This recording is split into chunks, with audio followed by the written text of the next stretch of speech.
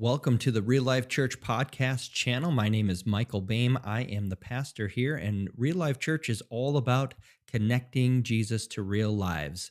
You can find out more about us at reallifecov.com. We not only are we starting or continuing on in our message series called Characters, we've been looking at biblical characters and seeing who they are, because sometimes we just don't know and understand what their story is all about, or we know bits and pieces, but we also want to know how they connect with Jesus, and then what does that mean for you and for me today? And so I want to take you on that journey, but I want to start with this, a little story about myself. How many of you have a nickname from maybe parents or grandparents, somebody loving? You just raise your hand. You have a little nickname you were given when you were little or whatever. Yeah, I do too. My dad, when I was really little, about 4 years old or so, he would call me his little bugger. His little bugger. And the story behind that is he was working on our house in Chisago, Minnesota, and he was laying out the trim for the house, right? He would go out and he'd go in the garage, he'd take his miter saw, and he'd cut the trim to the right angle and the length and everything like that, and then he'd go into the house to install the trim. And I wanted to help my dad. So I went over to the little miter box, and I used the saw, and I was cutting on it. And the problem is that was the good trim. And so I wasn't strong enough to actually make any good cuts, and so I just marked up the good trim all over the place. So he'd come back out, and here's his trim that he needs to cut some of the waste off and go on. And so even though I was trying to help, I really was just a bug, right? And so he would go over and work on some scrap trim, and then he would leave, and I would go over and work on that, and then he'd work on the good trim, right? He found a way to get around that because I was his little bugger. Now, it could sound like maybe a little bit a derogatory word or a name, or said he's trying to help, he's not, he's just a bug. But my dad always said it with such a smile on his face that I would always be his little bugger, right? No matter how old that I would get to be, I would always be his little bugger. Now, names, right? Names can be really nice that way, right? They can kind of shape who you are. They can give you a sense of your own identity. They can even carry you through life. You can always return back to that person that called you their little bugger, and they would care for you and be loving towards you. But we also know we've encountered names that aren't so nice, right? We felt the weight of those things that people call us that actually were painful. And the problem with that is that we also carry those into life, don't we? They become part of our identity, or we wrestle with that identity. And that whole wrestling piece in our names that we've been called is part of the story of what we're going to look at today. We're going to look at this man named Jacob. We're going to look at how he got his name, Jacob, what that name means, that his name gets changed because of a change going on inside of him. It gets changed to a new name named Israel. We're going to take a look at what that name means. And ultimately, we're going to connect with how that gets connected with Jesus and how Jesus fulfills something about that name Israel that the name Israel couldn't do on its own, right? Or the people of Israel that couldn't do on their own. And then what that means with us today. And it has everything to do with struggle. It has everything to do with struggling in life.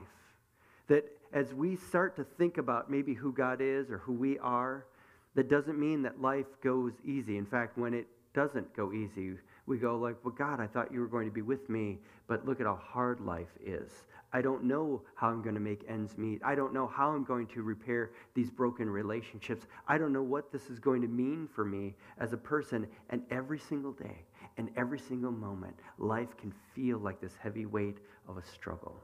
And it's no different than for Jacob. So we've got a lot to cover today. I'm going to nerd out a little bit, but we're going to have to fly through this, okay? So if you're ready, I want you to open up your Bible or turn on your Bible. Use the notes there in the church app if you want to do that and follow along. But we're going to look at Genesis chapter 25. This is where Jacob is going to get his name. And it starts in the background with his parents. If you remember who his parents are, it's Rebekah and Isaac. Okay, so Abraham and Sarah. Then they have a child named Isaac, and Isaac has a wife named Rebekah, and she comes on the scene here, and she's having a struggle getting pregnant. And then we're going to see that when she does get pregnant, there's going to be a struggle going on with her, okay? And then when the kids are born, there's going to be a struggle. A lot of struggling, okay? I want to pick up on that. Life is a lot of struggle, even if God is going with you and going to be with you and care for you and protect you. That doesn't mean there isn't going to be a struggle, okay? That's what we're going to see. All right, let's dive in. Genesis chapter 25, starting in verse 21. Isaac pleaded with the Lord on behalf of his wife because she was unable to have children. The Lord answered Isaac's prayer, and Rebekah became pregnant with twins. But the two children struggled with each other in her womb. So she went to ask the Lord about it. Why is this happening to me? Anybody ever ask that about anything in life? Do you see the struggle, right? There's something going on. I finally get to have these children. I become pregnant, but why? Why is it so hard? Why is this happening to me? Okay? Well, why is this happening to me, she asked. And the Lord told her, the sons in your womb will become two nations. From the very beginning, the two nations will be rivals. One nation will be stronger than the other, and your older son will serve your younger son. Okay, I'm going to pause there for a second because let's just think about that for a second. This is the birth story of these twins, right? And do you think this was kept secret from them? Do you think that maybe they grew up hearing how their birth came to be, what God said to their mother about this whole thing? What does that do for the younger son? Saying, he's going to serve me. Now, for Jacob, you can see that there might be some situation like that is like, you're going to serve me, because he's going to go about life in finding a way to overpower his brother. He's going to try to find a way to get that rule over him, and it's going to continually be a struggle, and it's going to have some major consequences down the road. Verse 24. And when the time came to give birth, Rebekah discovered she did indeed have twins, right? God said you were going to have twins, and that's exactly what happened. The first one was very red at birth and covered with thick hair like a fur coat. So they named him Harry. I'm not kidding. Esau sounds like the Hebrew word for hairy. Yeah, they named him Harry because he was hairy. In fact, he will become the nation of Edom, the Edomites. Well, Edom sounds like the word red in Hebrew. Yeah, the red hairy dude. Yeah, exactly. So they named him Harry. Then the other twin was born, and he, with his hand grasping Esau's heel, so they named him Heel Grabber. Jacob sounds like the word for heel, and it has this idiom behind it of cheating or deceiving or being deceptive or tripping up somebody by grabbing their heel. If you want to really nerd out on that, check out Genesis chapter 3 and see how you can connect those dots, okay?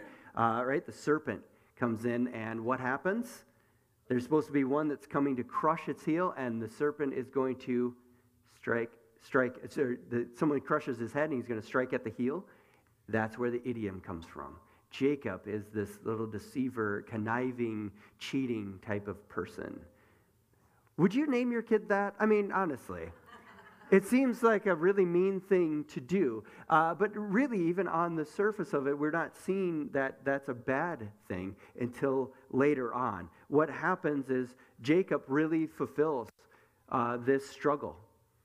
He's trying to struggle with his brother, his older brother, in this life that they have together. And how is he going to have Esau serve him? One of the ways he comes up with is he says, well, I'm going to make some really good soup.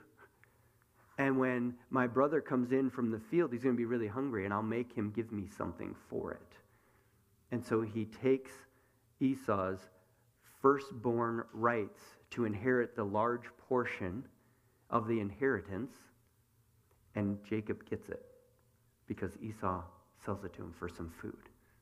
Now, Rebekah is not innocent in this whole thing, as she knows that Isaac wants to bless Esau, give the firstborn blessing, the first thing, so that everything good is going to go for you. She comes up with a way to get Jacob to put on some animal skin, super hairy, right? Because then he can look like Harry and be like Harry and go in and take that blessing from him. They're cheating. They're struggling with.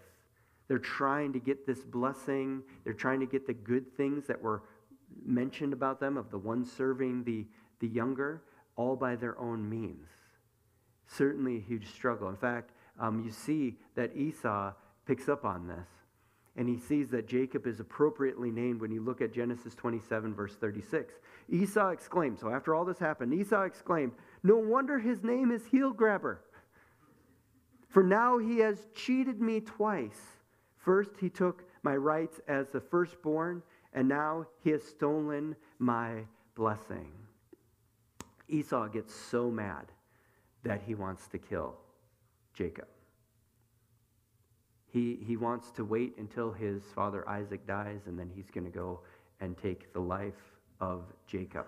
And Rebekah overhears that and comes up with another plan to get Jacob out of town, right? She wants Jacob to go back to her brother's family to find a wife, because the women around there, they're not good. They're just bad news. Esau's married some of them, and it's been nothing but problems. So they end up sending Jacob back on his journey to go back to her brother's house. This is Laban's house. And on that journey,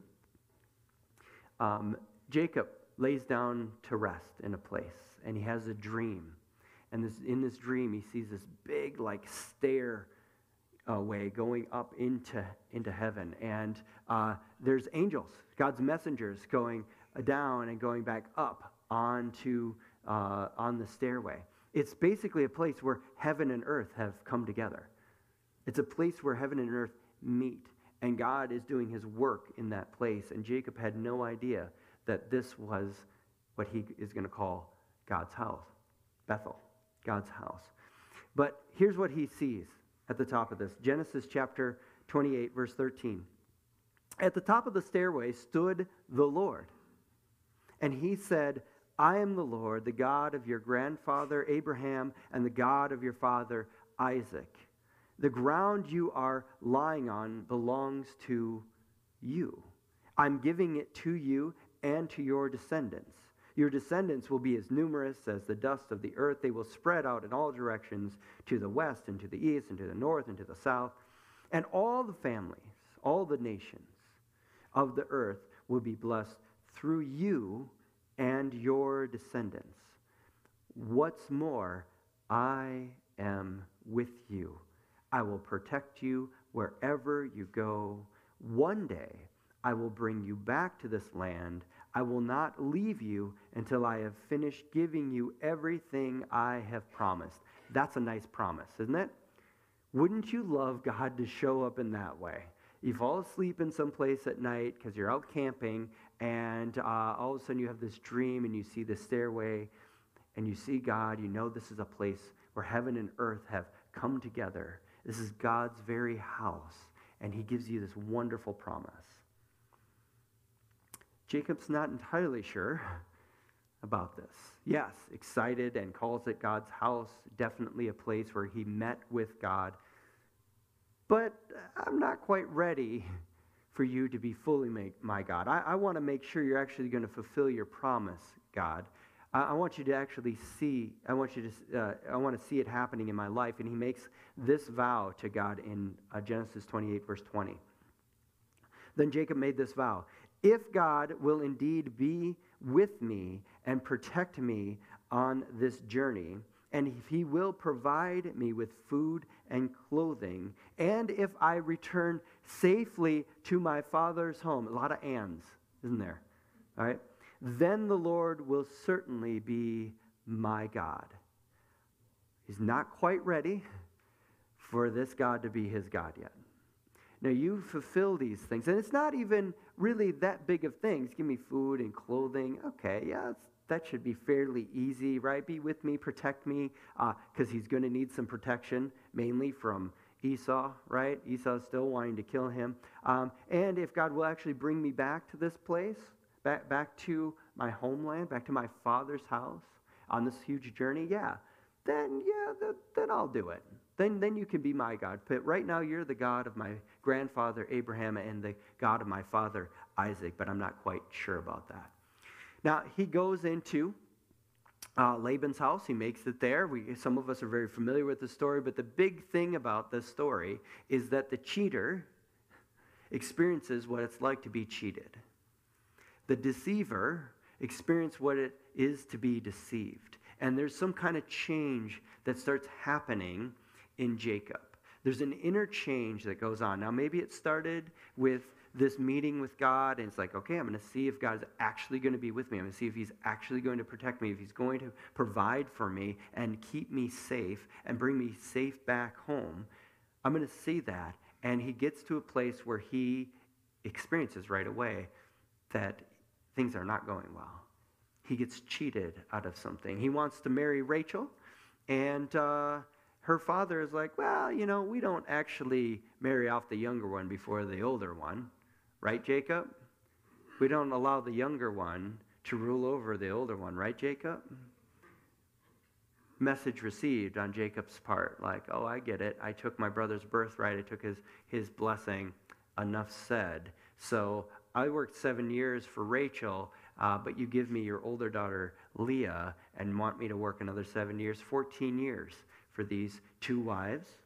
And then even after that, Laban is a big cheat, is a big struggle going on here as he says, well, you want to leave and go back. Well, what's your wages?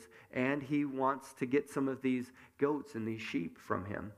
And comes up with this crazy way of doing it. And you see that there's a change of him depending on what God wants to do and how God's going to provide, because it makes no sense in any form that they know, right? Of how sheep or goats are bred and they come out and all of that, right? So, but he has this huge amount of goats now, and he ends up just leaving. He leaves that land. Laban catches up with them, but God warns him not to harm him. So who's protecting Jacob? God is there intervening. He's fighting for Jacob. And they make everything right, but they still don't trust each other. Jacob goes on, and now he's going to come and meet with his brother Esau. It's been 20-some years. There could still be some bad blood going on there. His life, even though God has been with him, and God has protected him, and God has provided for him, it has been a struggle. It's been a struggle every step of the way, as there's other people that he's had to struggle with. So just because God is with him doesn't mean it makes it easy. Just because God is protecting him doesn't mean there isn't some fears that are raised up. Just because God is providing for him doesn't mean that he doesn't know what's the next thing to come. How will God continue to provide for him? There's an interchange happening with Jacob. He's going from this place of deceiving people to get what he wants to depending on God to take care of him and provide for him, even in the midst of the struggle of life. Every single day, every single moment. We're going to hang on to that because that's going to come out here. We can see the change that happens inside of Jacob as we read his prayer. Right before he's going to go and meet with his brother Esau, he prays to God. And I want you to pay attention to this one. Genesis chapter 32, verse 9. Then Jacob prayed, O God of my grandfather Abraham and God of my father Isaac. Whose God is this? It's not his God, is it? He's talking about you still haven't fulfilled everything, but he's going to recount some things, okay? O Lord, you told me, return to your own land and to your relatives. And you promised me, I will treat you kindly. I am not worthy of all the unfailing love and faithfulness you have shown me. That's a big change for Jacob, isn't it? One of entitlement to now one of going, I humbly submit to what you give me. That's a huge change. When I left home and crossed the Jordan River, I owned nothing except a walking stick. Now my household fills 2 large camps. O Lord, please rescue me from the hand of my brother Esau. I am afraid that he is coming to attack me along with my wives and children. You said you were going to be with me. You said you were going to protect me. You said you're going to bring me back. You've done all those things, but I'm afraid. I'm still afraid.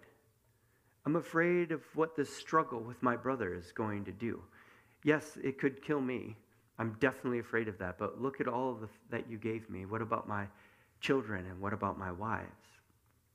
I'm trusting that to you. There's a change going on inside of him, one of deceiving to one of dependence. That God has provided for him, and now, even in the midst of the struggle, he'll continue to provide. Sound like any of our lives at all? Right? The way in which you experience life, sometimes we think like, okay, God, I'm doing the things, right? I'm praying, I'm singing the songs, I'm going to the church, I'm listening to this nerd up front. I'm doing all of this stuff, right? But I'm still afraid. I still wonder how you're going to protect me. I'm still wondering how you're going to provide for me. I'm still wondering how all of this stuff is going to help me in my life. In this very moment that I'm in, I don't feel like there's a lot of hope. Where's Jacob's hope? Jacob's hope in this God is actually going to do what he said he's going to do. His whole hope is in that this God is actually going to fulfill what he said he's going to fulfill and protect him from this very moment where he's at fear for his own life and the life of his family. He doesn't even mention that, like, if they're all gone, how is God going to bless all these other nations? Because he said he's going to do that. No, right now, I'm focused on us, right here in this moment. Jacob divides up his family. He's going to take the night falls. He's going to try to rest, but he doesn't get to rest because a man shows up. A man shows up and wrestles physically with Jacob. And wrestles with him all night long. And the man's finally like, just let me go. I got to go. And Jacob says, not unless you bless me. Now, Jacob knows this is more than just a man. This is another place where heaven and earth have come together, and God has wrestled with him. And he won't let him go until he gets this blessing from him. That God is actually with him, that God is going to fulfill his promises. You bless me. And the way in which this comes about, how God blesses Jacob, is he changes his name. He changes his name because there's been an interchange that has happened in Jacob. Here's what happens in Genesis 32, verse 27.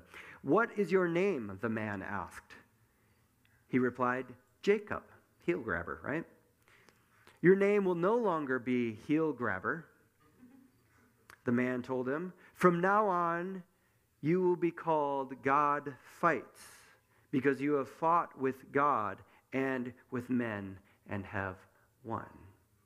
God fights. But it's no longer fighting with God.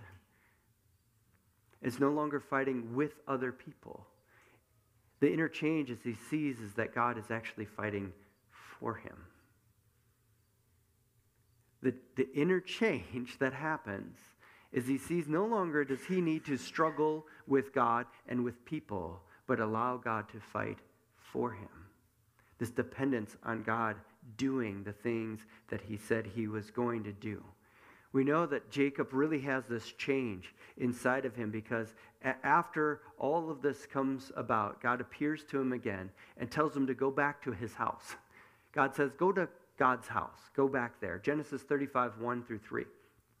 Then God said to Jacob, get ready and move to my house, right? The house of God, and settle there. Build an altar there to the God who appeared to you when you fled from your brother Esau. When was that? That was way at the beginning, right? when Esau wanted to kill him, and his mother sends him away to go live with her brother Laban, right? When you fled your brother, who showed up? When you laid down and you took that nap and you saw the stairway, that's God's house. So you're back there at that place. You're going to go to that place. So Jacob told everyone in his household, get rid of all your pagan idols, purify yourselves, and put on clean clothing. We are now going to God's house, where I will build an altar to the God who answered my prayers when I was in distress. He has been with me wherever I have gone. There now is this allegiance to this God who fights for him. He has seen it with his own eyes. He's experienced it. And it's not going to continue to go easy for him. There's still going to be plenty of struggle. In fact, the people that will be his descendants, that will be a nation, they take on his name. God fights. Israel, this whole nation of Israel, is going to take that on. And they're going to need to know that God fights for them. And he does fight for them, well, when they're in allegiance with him, right? When they're actually saying, no, you are our God, and we will be your people. And God continues to fight for them. Even if things don't go easy, even it looks like it's going to take a miracle for God to provide for them or protect them or to be with them. Now, here's the connecting piece that we get to with Jesus. You got to do a little bit of going through the prophets as the Israelite people.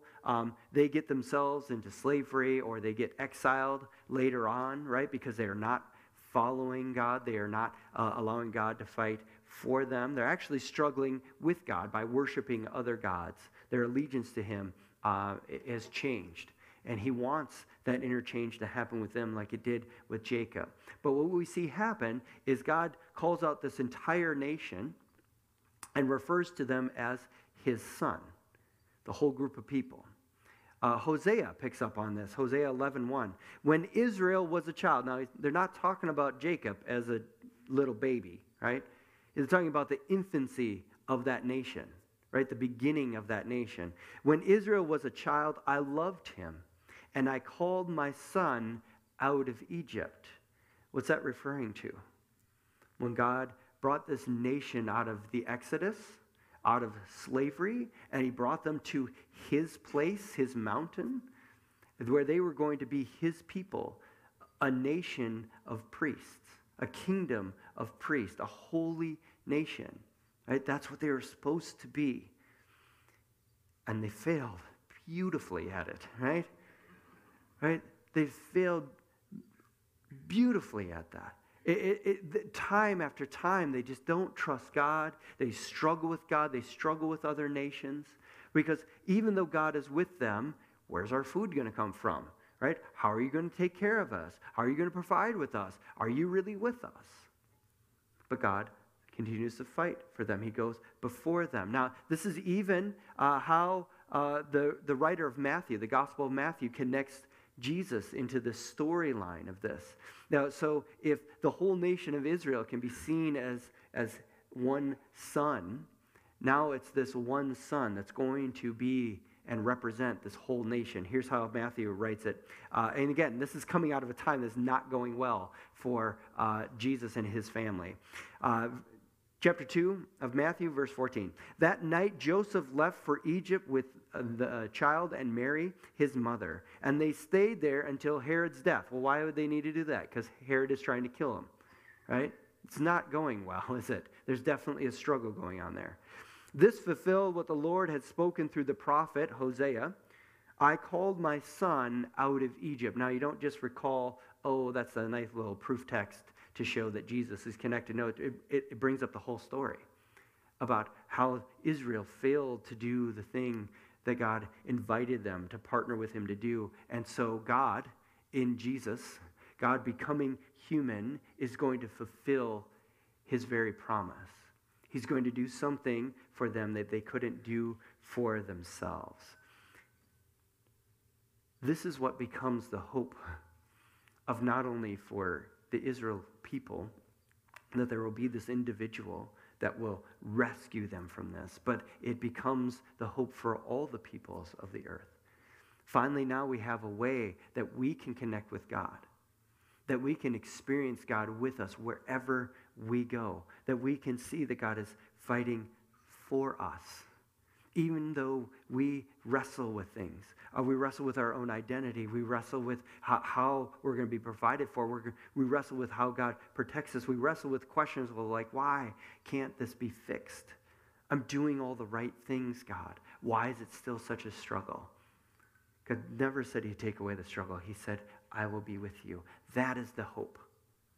That is the hope as we say that you are our God. You become our hope. And not just a hope once for at the end of our lives, but every single day, every single moment, every single second of our life, we have this hope. Here's what it looks like in Matthew chapter 12, verse 17. Here is my servant whom I have chosen, the one I love, in whom I delight. I will put my spirit on him, and he will proclaim justice to the nations. No more struggling, people. God will bring justice. He will not quarrel or cry out. No one will hear his voice in the streets. A bruised weed he will not break, and a smoldering wick he will not stuff out, till he has brought justice through to victory. In his name, the nations will put their hope. He is the one that is going to be gentle in our weakness, in being just a barely burning little flicker of a flame on a candle, or being a weed that's been battered back and forth by winds and storms, and we're bruised and we're beaten up. He's not going to snap us off, but he's going to come alongside of us and be with us and fight for us. This is Jesus, who is our hope. So in the midst of your struggle, in the midst of all the questions about your own identity and what your life is going to look like here from this moment forward, it takes your allegiance to Jesus for him to be your living hope. Every moment of your life, you have this hope that God fights for you. Even if others, it feels like they're struggling against you. Because life is going to be a struggle.